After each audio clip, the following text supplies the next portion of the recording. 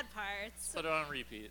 Hi, everybody. My name is Sarah Lohman. This here is Jonathan Soma. Together, we are the Masters of Social Gastronomy. I write a blog called 4 Pounds Flour, Historic Gastronomy, and I do food history. Soma, what do you do with your days? I run a fake school called the Brooklyn Brainery, where you take classes for cheap, and they're wonderful and amazing.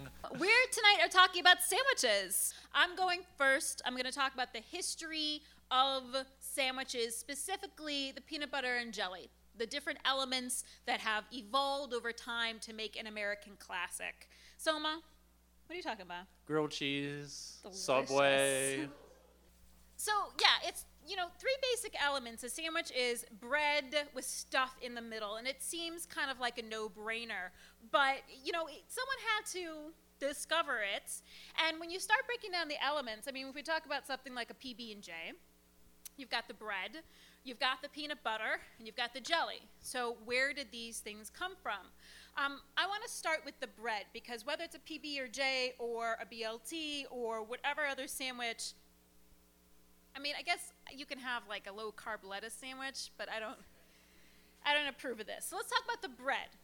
And we have to have good bread before we can have a good sandwich. So this is the oldest bread. This is prehistoric bread.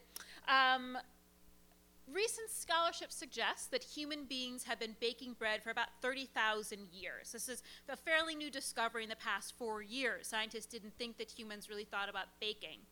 The oldest bread was probably based on gruel. Prehistoric humans loved drinking grainy porridges, as one does.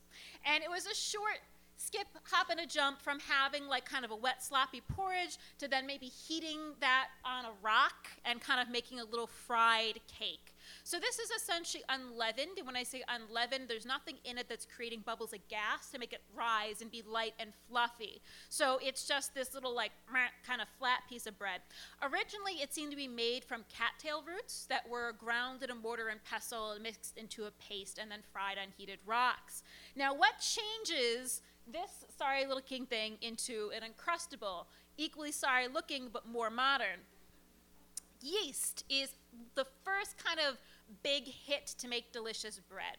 Yeast is floating in the air. It is hanging out with us in this bar right now. It is in your beers. It is up there. There it goes over there. That's the amazing thing about yeast. If you create a happy home for yeast, it's going to come sailing by, and it's going to hang out with you, and it can be your little friend. And that's what's going on up here. If you put some flour and water in a Tupperware and you put it on your windowsill, sometimes horrible bacteria comes and lives inside, but because it smells like cat puke, but only if you know what cat puke smells like. But sometimes happy yeast comes by, and it lives inside, and then because there's all these bubbles, because it's eating all the glutens, and then it's farting out carbon dioxide, and it's so happy, and you can keep it forever as long as you keep feeding it, and as long as you don't confuse the Tupperware that it's in with the leftovers from dinner and put it in the microwave, which is very, very sad. So any of you can start a yeast culture from scratch just by creating a safe place for yeast to live. And that's probably what happened with the first leavened bread. That same watery gruel was sitting out maybe overnight, maybe for a day or two, and yeast was floating by in the air and made a little home inside.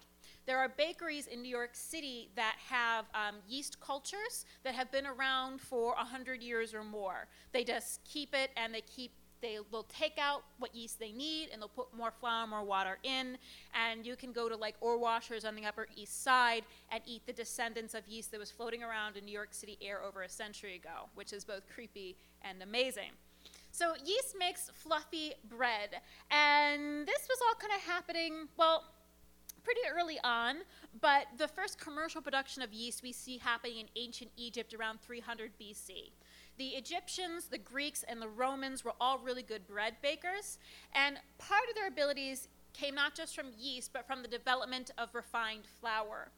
The Mesopotamians are the ones who really kind of invented mills two flat stones, one piled on top of each other.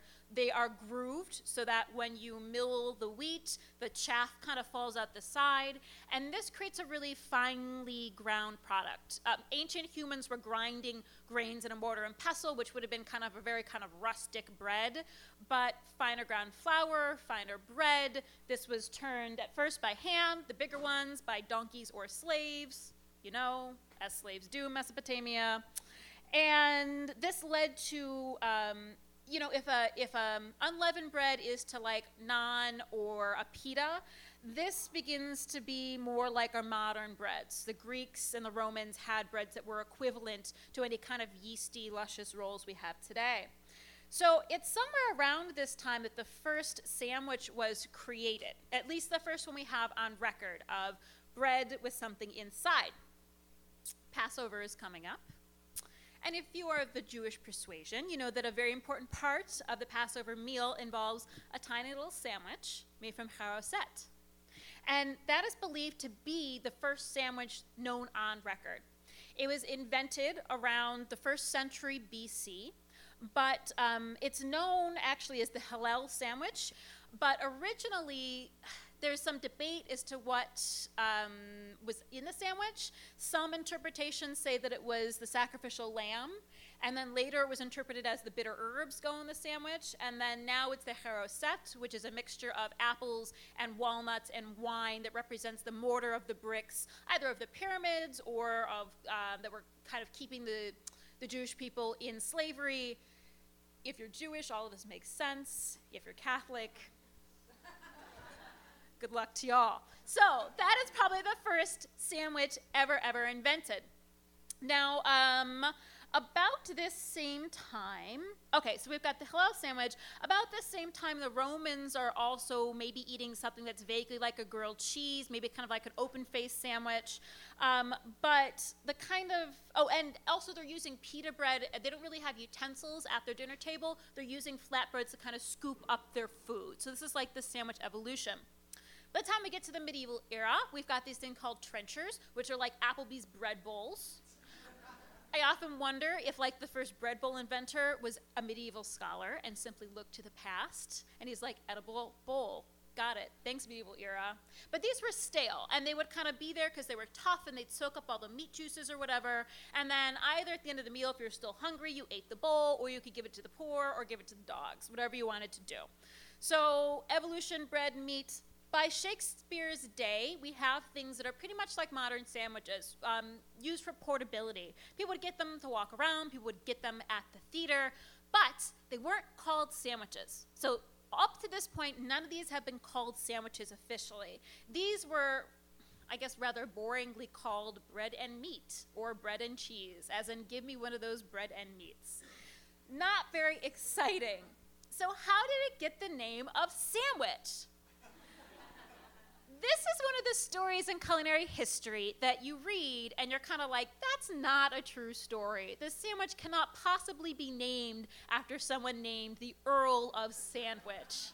But then you read it, and everyone that you trust and every source written by a real person and not by an internet robot confirms this story to be true, that there was a person called the Earl of Sandwich, and he made the sandwich. Here's the deal with the Earl of Sandwich. He was a British lord. There is a town called Sandwich. There's a title called Sandwich. His actual name was John Montagu. He was the 4th Earl of Sandwich. Here's the best quote I could possibly find about John Montagu, the 4th Earl of Sandwich. The 4th Earl of Sandwich was considered one of the most immoral men of his time. His malfeasance as the chief admiral of the English Navy pretty much contributed to the success of the American Revolution. He boasted that he specialized in seducing virgins because he enjoyed the corruption of innocence for its own sake. He was described as being as mischievous as a monkey and as lecherous as a goat. He was also called the most universally disliked man in England. And he makes the sandwich. So the reason we know he invented this sandwich is because of a tour book to London. I just wanted to look up the date real quick. It was written in 1765, and there's a paragraph, although it doesn't attribute Sandwich in the article. There's a reason we know it was him. So, a minister of state passed 24 hours at a public gaming table, so absorbed in play that during the whole time he had no subsistence but a bit of beef between 2 slices of toasted bread, which he eats without ever quitting the game. This new dish grew highly in vogue during my residence in London. It was called by the name of the minister who invented it. So, Earl of Sandwich was on a 24-hour gambling bender. And he was so involved with his gambling game that he could not get up from the table to eat and not gamble. So he asked his valet to bring him something, and his valet brought him one of his favorite snacks, which was salted beef, which is like preserved beef, between 2 pieces of bread. And he'd had this before, apparently, but on this special occasion, his 24-hour gambling bender, he was eating it in public, and all of his friends were like, "Oh, Sandwich, what you got there?" And he's like, "Oh, some bread with some meat in the middle." And everyone was like, "I want what Sandwich is having." So then, by the next year, so that was written in 1765 down, but apparently even before that, we've got a first written reference to a sandwich. There's a personal diary of another nobleman, but he said that he dined out upon a bit of cold meat or a sandwich. So you put the 2 and 2 together, and apparently the most hated man in England invented the sandwich while he was gambling for 24 hours. So, original sandwich is salted beef and bread. In England, these were considered like restaurant fare for the most part. I should say, his official biographer points out that the Earl Sandwich worked quite a bit, and he says that the only reference we have to him eating this sandwich at a gambling table is this one tour guide passage, and the biographer said, well, he could have been very well working at his desk at home. And knowing the Earl Sandwich like I do, I am not buying it. How is he going to deflower all those versions? At his desk? Come on. So, sandwiches created. The first recipe in America labeled as a sandwich doesn't appear until the 1840s, because after the Revolution, we're very resistant to things that are English, particularly foods that have the title of an English aristocrat. So although we may have been eating things that have bread on top of it, we weren't calling it sandwiches. The English, by the way, they preferred beef, and we liked ham better. Part of it was agricultural kind of abundance, but part of it was the fact that we were separatists at this point. We wanted to separate ourselves from English culture. It's a pretty cut and dry ham sandwich, bread, meat, mustard, butter, just like you would expect it to be. Through the end of the 19th century, sandwiches were simply defined as meat or fish between 2 pieces of bread, buttered or plain, which is certainly not how we define sandwiches today. Today, we don't just eat sandwiches. We, as Americans, we fucking love sandwiches. So, why? How did we get there? Well, it has a lot to do with the bread. By the end of the 19th century, in American cookbooks, there's a lot of fussy instructions about how to prepare the bread, how to slice loaves of bread.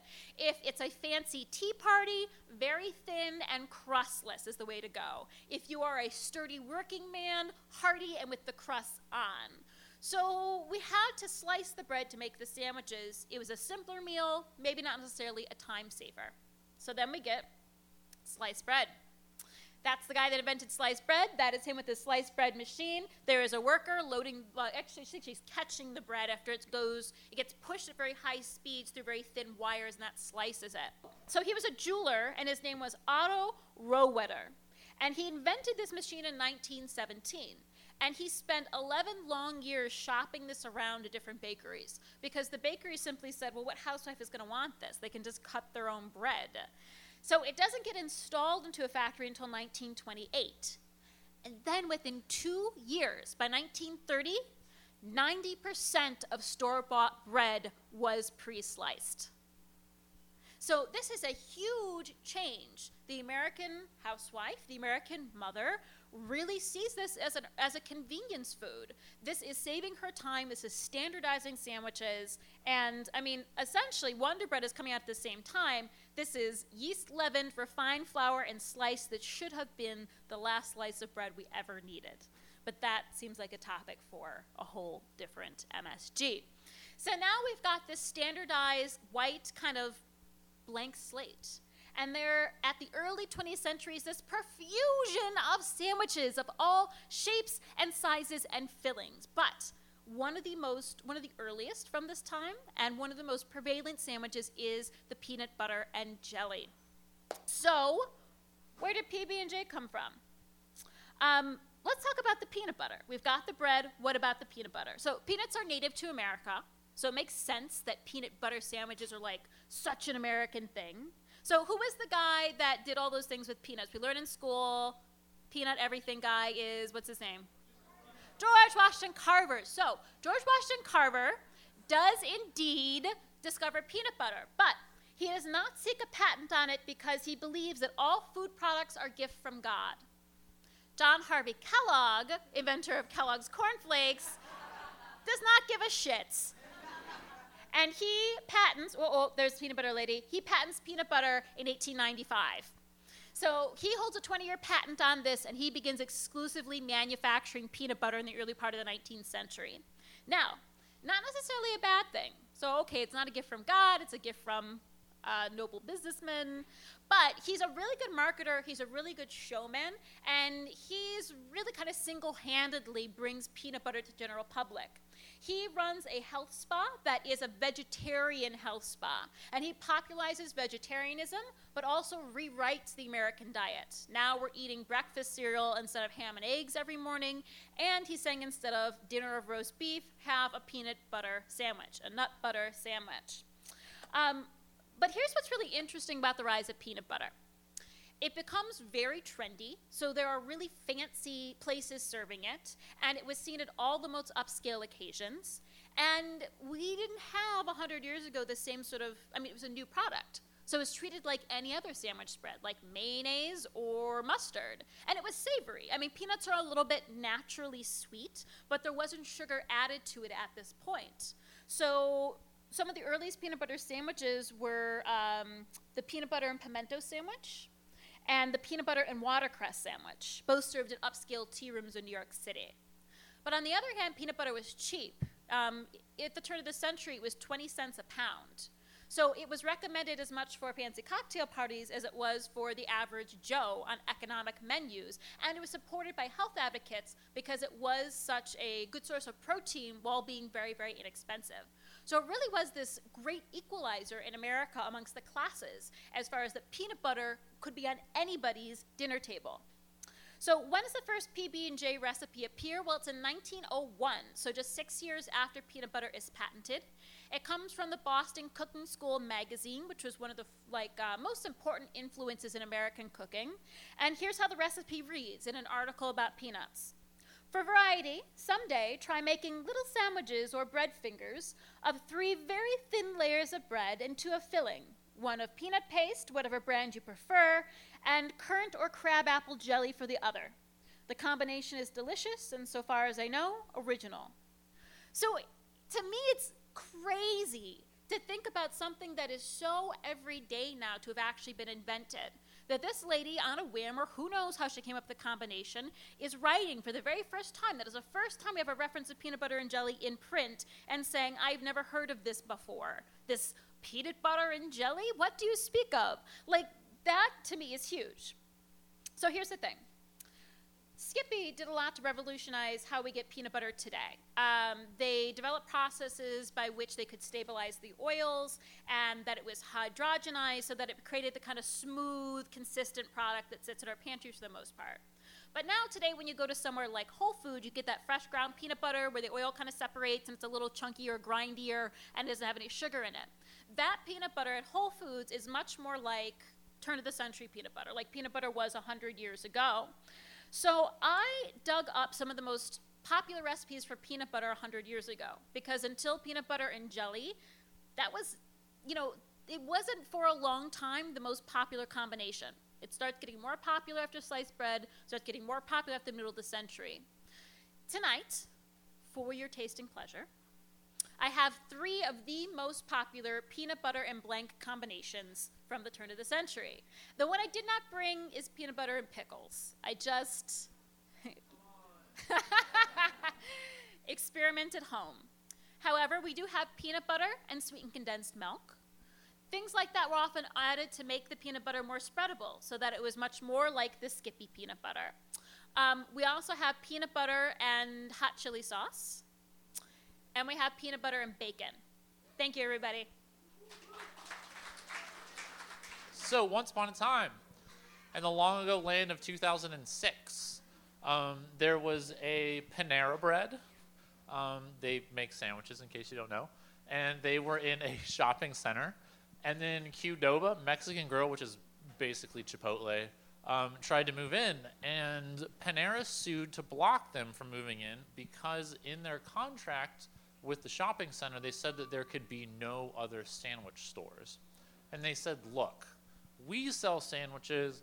Qdoba basically sells sandwiches. Who are we fooling here? So we cannot let Qdoba move in.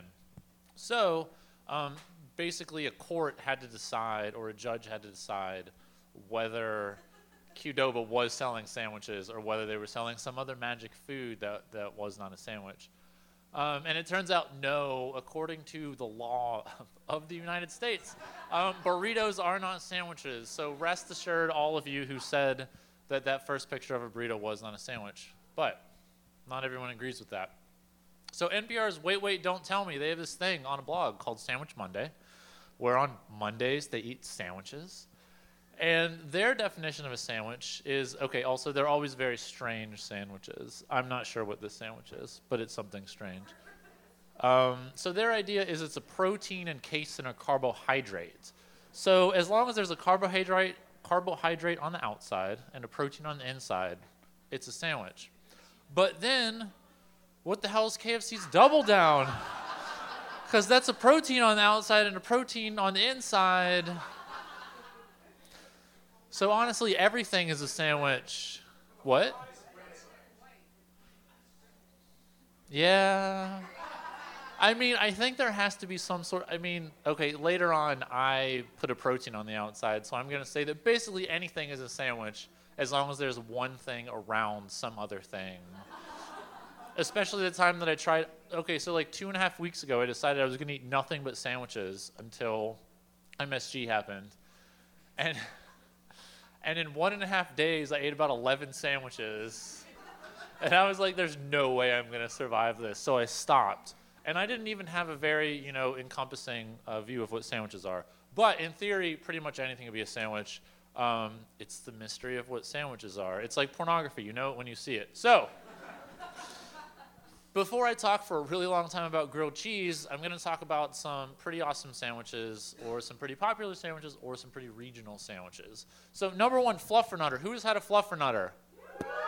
Okay, so not to talk about Subway again, but I learned what a Fluffernutter was when one day someone came in and they said, I would like a Fluffernutter. And I was like, oh, what? And they were like, a Fluffernutter. And I was like, oh, God, what's happening to me? Something's gone terribly wrong. But, so a Fluffernutter is a sandwich which has marshmallow cream, also known as fluff, and peanut butter. And in 1960, the company that owned the fluff actually had an advertising company come up with the name Fluffernutter in order to help market their marshmallow cream. So it's really popular in Massachusetts because it actually comes from Massachusetts, Fluff does. And in 2006, okay, so wait first. So going back in the day, it was invented in 1915.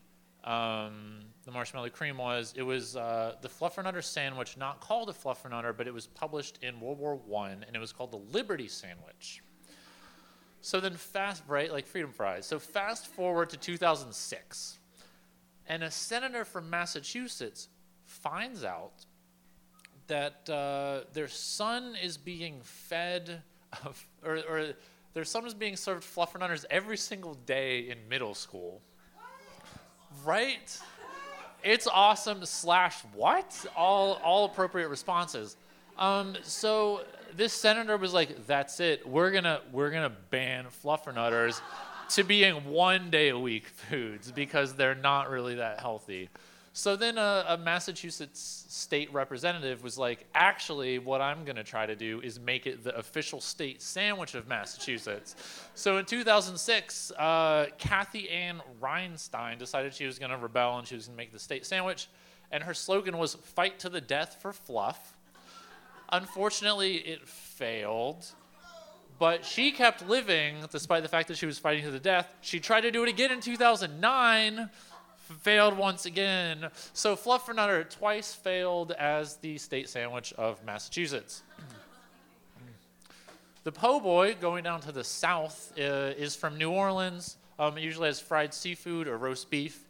And the thing that sets it apart from a normal sub sandwich is the fact that it's on French bread. The fake story about why it exists or how it got its name is there were some ex-streetcar operators who owned a restaurant in New Orleans, and there was a 4-month-long streetcar worker strike. And so all of these streetcar workers, they had no money, so how are they going to eat?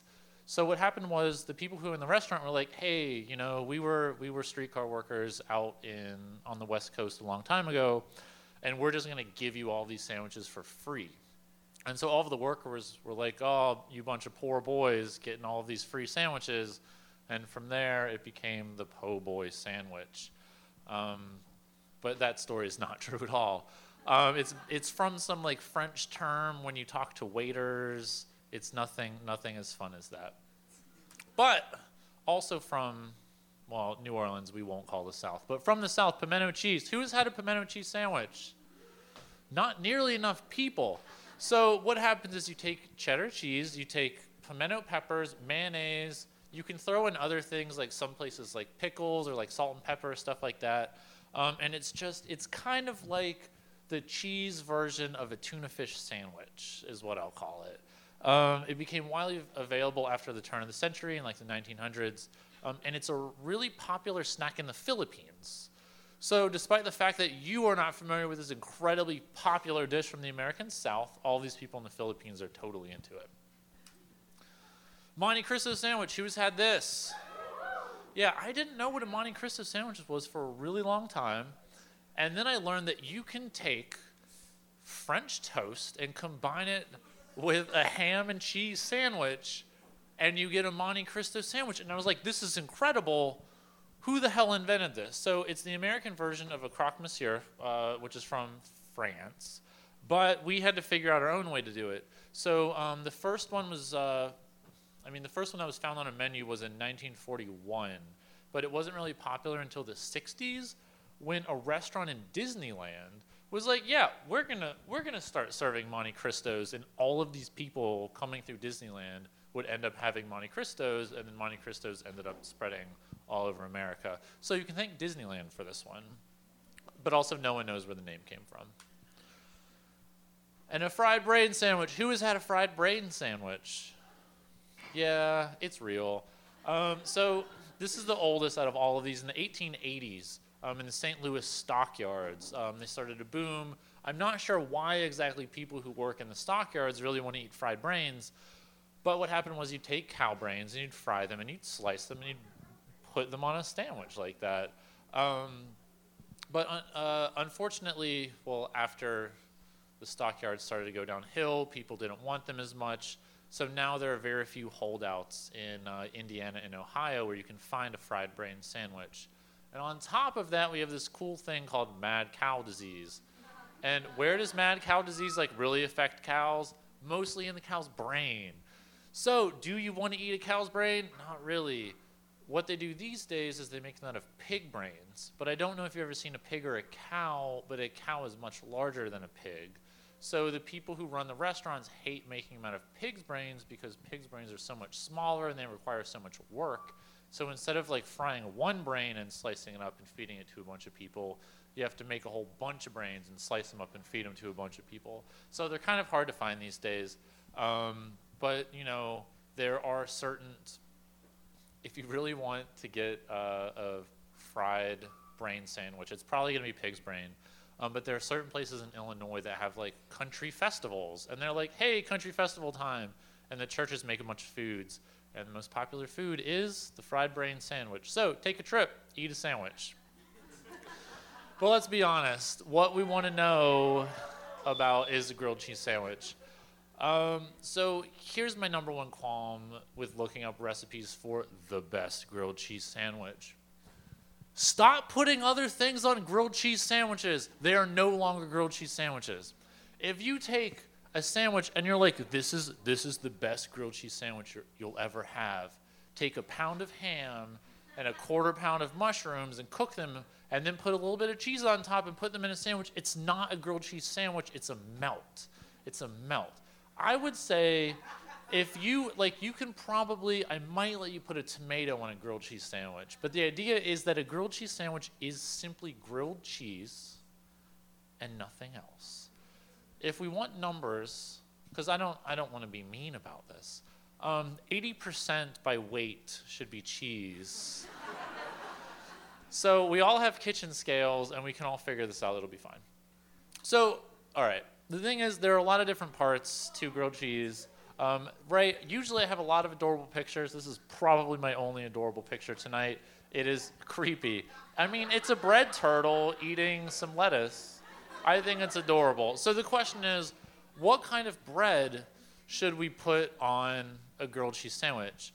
Now, I could ask all of you, but instead, I wouldn't have my presentation ready in time. So I did an experiment. So I took 3 different types of bread. So the first kind of bread that I did was sourdough bread. Who here would be into grilled cheese with sourdough? Right, here's the thing. Like, sourdough bread is great. It has a lot of flavor, but the problem is it has too much flavor. So if you want to really savor the taste of the cheese, you can't really go with sourdough because it's delicious. It's amazing. I love it. It's great.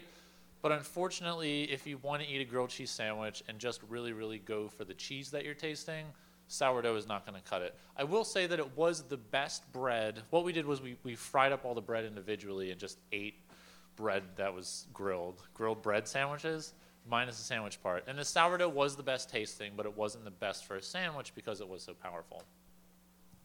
Next up, we did white bread. People don't seem to like white bread. I mean, it was fine. It didn't really taste like anything. It tasted incredibly sweet, though. But what ended up being the winner was actually potato bread, which has a lot more flavor inside of it than white bread does, but it's not an overpowering flavor. So it gives a little bit of a fullness, and you don't feel like you're eating cheap garbage bread, but instead you're eating potato bread, which is not cheap garbage bread. So a lot of the time we made our grilled cheese sandwiches during the test out of potato bread, but at one point we did actually end up going for sourdough and white bread. So if you want to get fancy and you don't really care about the taste of the cheese, go with sourdough. Ignore white bread. Go for potato bread if you want something kind of plain. So now, we need a cooking method.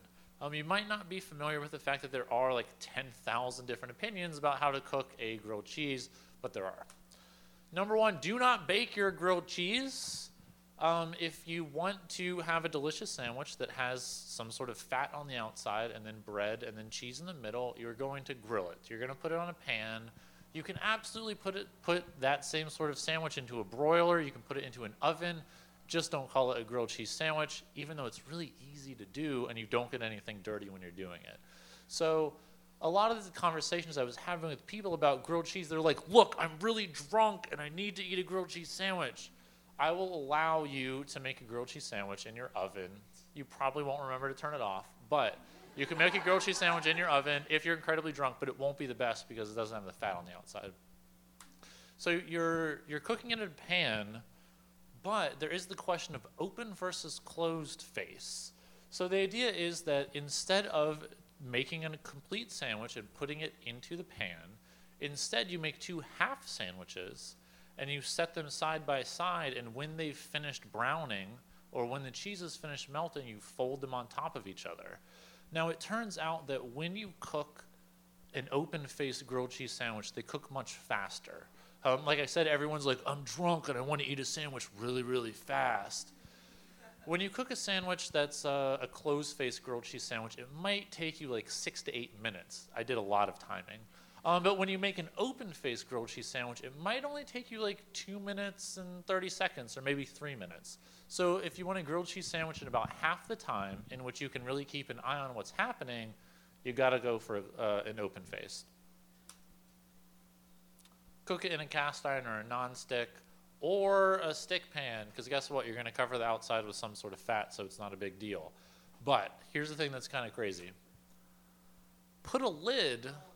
Yeah, right? It's crazy. So we have an open face sandwich in there, and we have a closed face sandwich. And the idea being that if you cover your pan with a lid, it keeps all of the heat in there. So yes, the bottom part of your bread is being cooked by the direct heat, but the top part is kind of being steamed. But like, does it matter if your cheese is being steamed or if it's being straight grilled or if it's having like convection currents or conduction or whatever? No. You don't care about science. All you care about is, hey, I want my cheese to melt. So the best thing that you can do is cover it with a lid, and it'll cook probably 2 or 3 times faster. And another thing about that is you want to keep it low and slow. This is my gross oven after cooking it for a while. I keep it on about 2.5 is what we'll call that. It helps by letting the bread get cooked enough but not burnt. I'll show you pictures of burnt things later. And your cheese doesn't melt faster than your bread will toast, and your bread doesn't toast faster than your cheese will melt, and everything works out in the end. So now we have to figure out what the best fat is to put on your bread. Because you're like, what? Of course we just put butter. Butter is the best. Here's the thing. We tried 3 different things. We tried butter. We tried bacon fat, because there was the bunch just laying around in my house. And we tried mayonnaise, which you might not be familiar with. People, that's not gross. I mean, it's not the best. So the thing about butter is, whenever we picked butter up, because we just fried all these 3 at the same time, we tried the butter, and we were like, oh, this is clearly the bacon. Time to move on to the next one. And then the next one was the bacon. We were like, holy shit, we got tricked by butter.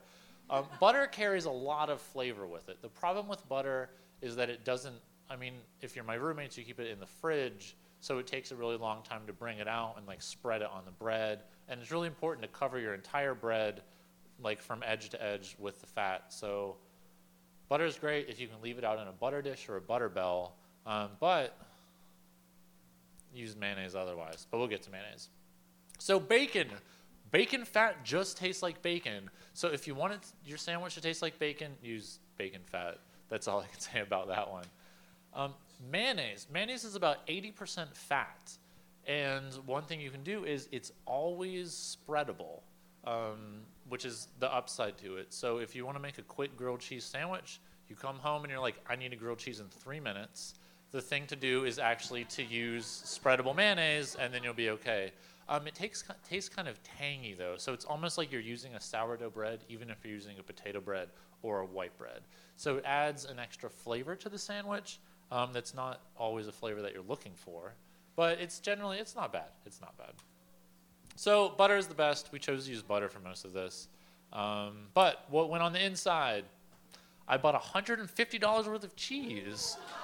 But the rule was that I couldn't buy fancy cheese. I had to just go to like Brooklyn Fair and be like, give me all of the cheapest versions of all of the cheese. Because like, we're not buying fancy cheese here, let's be honest. So, number 1 rule of cheese is you have to grate it. Unless it is Kraft singles, you have to grate it because you are not cutting it in small enough chunks. And the more surface area that's exposed to the world, the faster it's going to melt. And all you care about is getting it to melt very quickly. So I know it's going to take you another like 5 seconds to get out the grater and wash the grater afterwards, but I promise you it's worth it. But then, how much bread versus how much cheese? If it's grated, 50-50. You want to have as much cheese in terms of height as you do bread. It's not too crazy. It seems like a lot of cheese, but once it melts down, it takes up much less space. So now the fun part. Different cheeses melt differently. This is not a picture of cheese, this is a picture of lava. I'm going to talk about a bunch of different things that go into how cheese melts. And I'm going to talk about them like they're all individual things, but they all interact with one another. So every cheese is kind of crazy. And even if I say cheddar does this, there are like 20 different kinds of cheddar. So each of them are going to act differently. So don't quote me on any of this. So as you're heating it up, at 90 degrees Fahrenheit, the milk fat will melt that is in the cheese. And as you go further and further up, these are the points at which the protein breaks down enough to get into like a nice smooth flow. So at 130 degrees, soft cheeses like blue cheese will start to come apart. 150 degrees, cheddar and Swiss will start to come about. And 180 degrees is when Parmesan will start to flow. So why is it like that? Well, for most of these, it's water content. Parmesan is very, very dry, so it takes a lot longer to melt, whereas soft cheeses are very, very moist, so they melt very quickly. This is a cool graphic of what happens. So the top one is unmelted cheese with a bunch of protein surrounding a bunch of fat. And then on the bottom, once the protein is like, oh, I got hot enough, I'm going to start being crazy and melty, then the fat can rise to the surface. And you're like, what does that even mean? Here's what it means. If you cook your grilled cheese wrong, you're going to have an oily mess. Because what happens is all of the fat turns into liquid, and all of the protein starts to melt, and then they end up separating. You get something incredibly gross like this. This is why cooking with an open face sort of method is great, because you can catch your cheese before it gets to this point. Now, one of the important things about this is the fat to protein ratio. So cheeses that have a higher fat to protein ratio will end up being greasier after you make them in a grilled cheese. So Parmesan cheese, 0.7, I guess, grams of fat to grams of protein. Mozzarella 1.0, cheddar 1.3. So out of all of those, cheddar will be the greasiest, and Parmesan will be the least greasy, despite the fact that you have to get Parmesan up to 180 degrees in order to make it melt. This will all come together later. So calcium bridges. This was an advertisement for milk or calcium or something. So it's just a bridge being supported by bones. But the idea is that, so you have all these casein proteins that exist in milk. Or in cheese. That's what makes up the bulk of the structure of cheese, all these proteins. And you have these things called calcium bridges that connect all of these pieces of protein. And the idea is that the number of calcium bridges dictates how flowy your cheese is. And it's kind of like a party. So if there are a lot of calcium bridges, nothing can move. And it's like a party where you have a whole bunch of people there. And so if you have a cheese and there are a million calcium bridges there, then nothing can move and it doesn't melt very well. But if you have a party where there are very few people there, you have very few calcium bridges, it's very awkward, things start to get oily really quickly, everyone hates it. What you're looking for is the sweet spot in the middle with just enough calcium bridges to make it just flowy enough. And the way that you know how to get the right amount of calcium bridges is pH. So if you have pH that is too high, you have too many people at your party, and then your cheese won't melt right. And if you have too few, or if your pH is too acidic, which is if it's too low, then it starts to melt in a creepy way, and then it gets all greasy, and no one wants to eat it. Whereas if your pH is in like 5.3 to 5.5, then everyone's happy. So I was like, okay, great, science, I don't care. I'm just going to go buy a million cheeses and grate them all and put them on sandwiches. So I guess that's 15 cheeses? Yeah, there's some off the side. So extra sharp cheddar, everyone's favorite cheese, right? Who would make grilled cheese with extra sharp cheddar? Not nearly American. We'll talk about American. I'm not against it. So cover the top to keep it warm. Cooked it for 2.5 minutes. Bam, oil spill. Terrible. It's really greasy. As you're eating it, it's like seeping everywhere. You're like, I'm eating the grossest pizza in the world. I feel really bad that I ever did this. The proteins have squeezed together and kind of pushed out all of the fat and kind of puddled it on top, and then you feel like a gross person. Who here likes Havarti cheese? Yeah, Havarti's even worse. It's disgusting. Don't ever try to make grilled cheese with Havarti. It's terrible. Who here likes Gouda? All right, Gouda actually was okay. It had a really good texture. As you can see from this picture, it wasn't very oily. A little bit of oil came to the top, but not very much. It didn't have very much flavor, though. So what my tasting panel came up with was that Gouda would be very good paired with another flavor, such as another sort of cheese or some sort of addition to turn it into a melt. But as a grilled cheese by itself, it's probably not the best. Gruyere? Anyone? Gruyere smells gross. It smells gross. If you make a grilled cheese out of Gruyere, you're like, this is disgusting. I'm cooking someone's feet in a pan. The worst thing about it was, though, it took forever to cook. So I said before, like 2.5 to 3 minutes is how long things took. And I was like, over 4 minutes? You're not melted enough. I'm taking a picture of this. This is horrifying. This is like my nightmare. So Gruyere just takes way too long to melt. And a lot of people on the internet, if you can trust them, they like to say that Gruyere is a really good grilled cheese. I disagree because it smells bad, it doesn't taste great, it takes forever to melt, and you really want your grilled cheese right then. And it's just, my notes just say horrifying, horrifying. No one likes smelling this. Parmesan cheese. 6 to 7 minutes, still waiting for it to melt fully, but it didn't smell gross like the Gruyere did. It just tasted really salty, though. It was kind of like you took that thing when you're at Pizza Hut and you just dump it all in your pizza to give it an extra layer of cheese, and it doesn't taste very good. But it did melt better than I thought. And I think what happened was, because you're doing it in that closed environment, there's a lot more moisture kind of evaporating away and hiding out in there in order to moisturize the Parmesan to let it melt more quickly. Blue cheese. It turned into a soup. I love blue cheese. I thought it tasted good.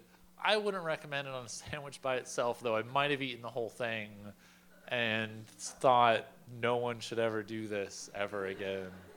But because blue cheese is a soft cheese, it melts at a very low temperature. So you can get it doesn't look, it's a little greasy. It's not as greasy. And it also will make your sandwich much more quickly. Accidentally bought soy cheddar. It melted great. It grated like American cheese. It tasted like American cheese. It wasn't anything different from any of the other cheeses. So if you want to eat soy cheddar, more power to you. But there are all of these stringy cheeses. There's a category of Italian cheese, and I forget exactly. They're like pasta cheeses or something. I forget their fancy name. But they're mozzarella and provolone. And so the idea is that when you have cheeses that melt well, there are two kinds. There are flowy cheeses, like cheddar or maybe blue cheese, and then stringy cheeses like mozzarella and provolone. And I made this one on sourdough, and it was described to me by my roommate as eating nuts and gum. Because when you put provolone cheese on a sandwich and you melt it, it doesn't get flowy. And you're like, no, stringy cheese like on pizza, it's totally fine. But when you have stringy cheese that's in a sandwich, you're like fighting it, trying to chew it in your mouth, and it's like sticking everywhere, and like your life is miserable, all because you thought you could use provolone cheese in order to make a grilled cheese sandwich. You cannot.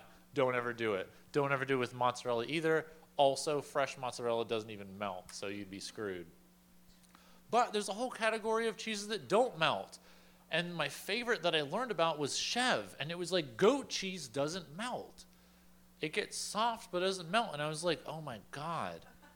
I'm going to make little discs of Chev, and I'm going to fry it in a pan, and it's going to be like a little cheese pancake. It's going to be delicious. So I started to make a little cheese pancake. I put it in the pan, and I was like, I'm so smart. I'm so smart. I'm going to blog about this. I'm going to be all over the internet. Everyone's going to love me. And I tried to flip it, and it just broke apart, and it was gross. And I don't recommend trying to fry goat cheese by itself. So you live and you learn. Big fail. But there's a whole other category of cheese. You have cheeses that are created using rennet, which is an enzyme from like cow stomachs.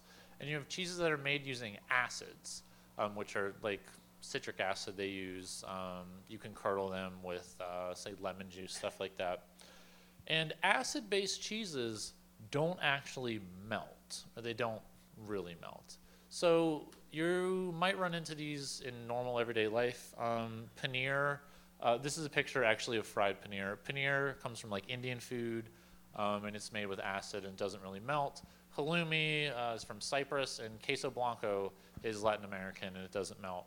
So I was like, great. What I'm going to do is, P.S., I saw this on the internet, but I copied it. And I was like, what I'm going to do is I'm going to take some paneer, and I'm going to treat it like it's bread because it's friable. I'm going to put cheese on the inside, and I'm going to make a grilled cheese sandwich in which instead of bread, I am using a non-melting cheese, which gives you the all-cheese grilled cheese. So the reason why I will disagree with having a protein or a carbohydrate surrounding a protein is the fact that all-cheese grilled cheese is clearly a grilled cheese sandwich. It just happens to have cheese on the outside and cheese on the inside. This particular one, I used mayonnaise on the outside. Why did I use mayonnaise on the outside? Because the butter was all cold, and so I couldn't spread the butter. So I just had to use the mayonnaise. But it was pretty good. Well, it was a little intense, and paneer is kind of squeaky when you eat it. So it's kind of, I had mixed feelings. I was very proud of myself, but it's like I did something wrong. So, but doing things wrong didn't stop there. So like I said before, mayonnaise works on the outside because it's about 80% fat. And I thought, I found this brie that's 60% fat. So what if I tried to make another all cheese grilled cheese, but instead it was an all cheese and all cheeses grilled cheese, in which it is queso blanco, all like 12 of my cheeses on the inside, and then on the outside I used this really high fat brie as the butter. That was delicious. Let's be honest, queso blanco melts a little bit more than I'd like. If I wanted to do this again, I would use paneer or perhaps halloumi. But my roommates were very impressed. I was very impressed. They ate like 2 pieces and said, I'm never eating grilled cheese again. And then I proceeded to make an American cheese grilled cheese sandwich, right? So, all right, what the hell is American cheese? Plastic. That's what people say. Okay, here's the thing. American cheese is made out of cheese. It's made out of cheddar cheese. It's made out of Colby cheese. What happened was in around 1916, this guy named James Kraft, you might have heard of things that his company has produced. He's actually Canadian, but what he did was he took a bunch of odds and ends of cheese and then he tried to can them because the idea was the cheese would start to go bad, and like no one wants cheese that's gone bad.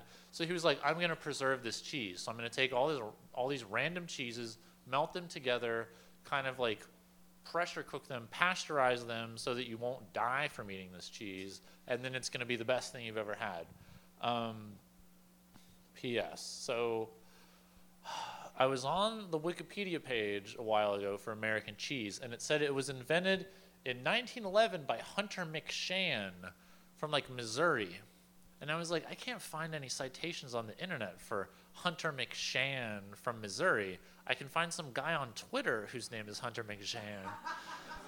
And he lives in Missouri, but is he a descendant? I don't know. And then I checked earlier today, and it was actually removed because someone was like, that is a lie, and you were trying to steal James Kraft's thunder.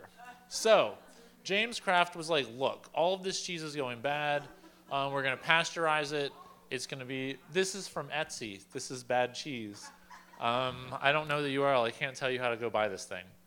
So here's the thing. No one really liked the cheese that much because it didn't taste that flavorful.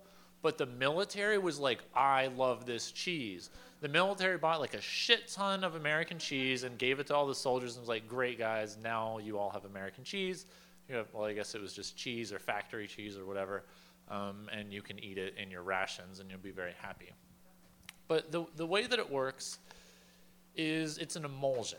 So when people are like, American cheese has chemicals added to it, think about how when you have oil and vinegar salad dressing and you want it to mix together, you add chemicals to it. A chemical called like mustard, for example. And what that mustard does is help it stay together so that it doesn't break apart into oil and vinegar.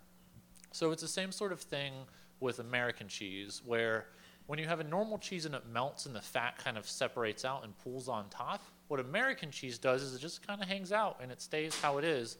And because the fats are all in an emulsion inside of the cheese, locked in with the proteins and the emulsifying agents, then they don't actually separate out, so it doesn't get greasy when you melt it. There are a lot of names for processed cheese, such as pasteurized processed cheese and pasteurized processed cheese food and pasteurized processed cheese product. Pasteurized processed cheese product doesn't actually mean anything. It's basically used so they can use this stuff called milk protein concentrate, which doesn't count as a dairy product, so you can't add it into processed cheese. The FDA won't let you, but Kraft wants to do it because it makes everything real cheap. It's incredibly difficult to research anything about American cheese because everyone hates processed cheese and they want to tell you it's poison.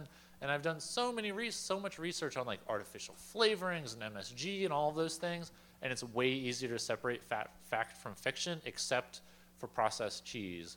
So here are the only facts we'll know about processed cheese. It's not going to kill you. It's basically just made of cheese or things related to cheese, and it melts pretty well. So here's the thing is, when you start to melt American cheese, it just looks like that. And that's after I tried to pick it up, and it just stayed there. And I was like, are you melted? I'm not sure if you're melted. Like, you've been in there for 2.5 minutes, which is my standard time, but I'm using, an electric stove. Maybe things are bad. I don't know. Maybe I'll try to broil some of you. So the idea is that all of the fat is just so trapped that it can't leak out and get greasy. So even though, say you're eating a cheddar cheese grilled cheese sandwich and it looks really greasy and you're like, oh, I'm eating all this grease. When you're eating an American cheese grilled cheese sandwich, it's just as greasy. You just can't see, well, it's not greasy. It's just as fatty. You just can't see the fat. It's hiding inside, which makes it taste better. So I use Kraft singles, and everyone in my house was like, Kraft singles are terrible. They taste like plastic chemicals. And then I got some Boar's Head American cheese, and I grated it up, and I put it on some sandwiches, and my house was divided, as I say. A husband and wife team, one of them said, is this just Kraft singles again? And the other one said, this is the best grilled cheese yet. So depending upon what you're looking for, if you can deal with the flavor of American cheese, which I believe has a very noticeable flavor, it does have a very good texture, it does have a very good melt, it doesn't get greasy. It's fantastic for all of your future grilled cheese. But my favorite is actually mild cheddar cheese. Now, the thing is, remember how oily the very first picture was of the extra sharp cheddar cheese? When you go to the store and you're like, I'm going to buy some cheddar cheese, you're like, extra sharp cheese? That's extra fancy and it costs the same amount as mild. I'm totally going to buy that. I know you do because I do that too. But the thing is, mild cheddar cheese is the same thing as extra sharp cheddar cheese. It just hasn't been aged for very long.